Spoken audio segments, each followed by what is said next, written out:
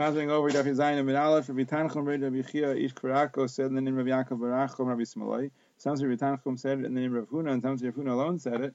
That if a Talmud is Menad the Chavoidi, it's a good nidli.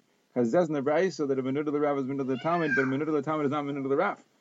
The case must be that he was Menad of the Chavoidi, because if it was for Mili de Shmaya, so for sure he's Menud of the Rav, because in Chacham and Tudav and Eitan Nagad Hashem. So it must be the Chavoidi. That's when you see that he's Menud, at least for the Talmud. The Brayso said that Tzur from Rabbanan can do din on the Nashe if it's psiko.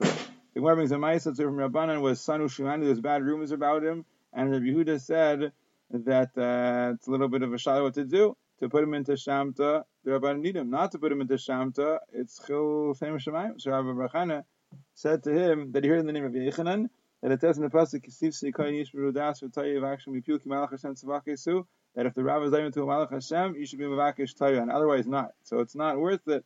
So Rabbi Yehuda put him into Chayim, into Shamta. Eventually Yehuda became ill, and the Rabbanan came to be Mevakar Chayla, and he also came, and Rabbi Yehuda saw him, and he smiled. So he thought he was laughing. He said, it's not enough that you put me into Shamta, you're laughing at me. Rabbi Yehuda said, I'm not laughing at you. I'm smiling because I know that when I go to the Lema Emes, I can have the confidence of saying that I wasn't even Machnif, a great person like you. Rabbi Yehuda was Nifter, and the man came to the base Medrash asking them to be Matter his Nidli. The Rabbanan said, there's no one here as great as Rabbi Yehuda. You have to go to Ruda Nesiya to be matter. So you went to Ruda Nesiya. He appointed Rabbi Ami to be Ma'ayin in his case, and Rabbi Ami decided he should be matter than Nidli. But Rav Shmuel Bar Nachmani was there in the base medrash that day, and he got up and he said, if the Shilcha Shal Beis Rabbi, they weren't Mezalzel in her Nidli for 3 years, how could we be Mezalzel in the Nidli of Rabbi Yehuda?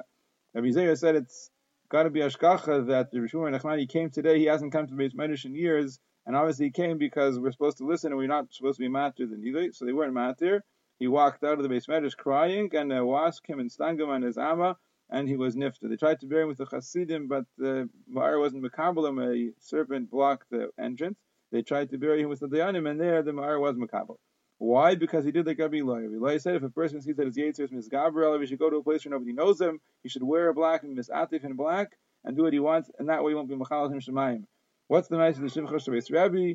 She saw somebody hitting his bino gadol, and she said you should be b'shamta because you're over and lift nivas d'michsh like it says in the brisa.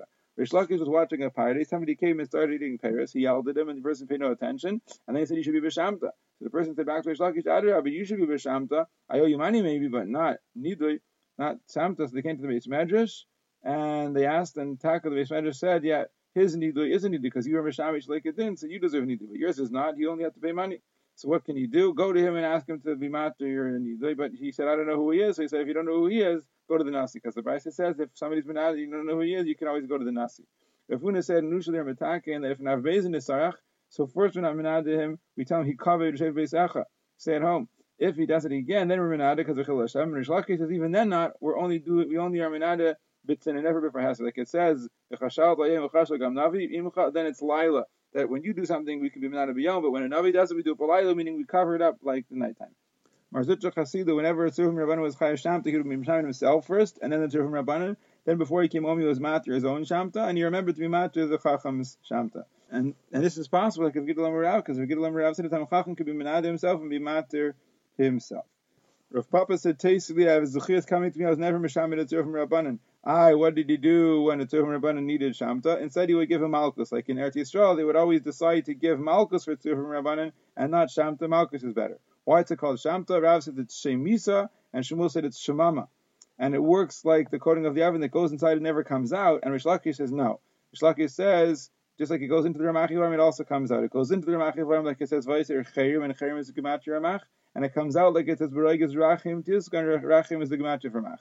Rav said, you throw the shamt in the tail of the dog and it'll take care of itself. Like one time the dog was eating the shoes of the Rabbanan, they didn't know which dog it was. They said the shamt should be on the tail of the dog, whoever he is, and the tail got on fire and the dog burnt up that way.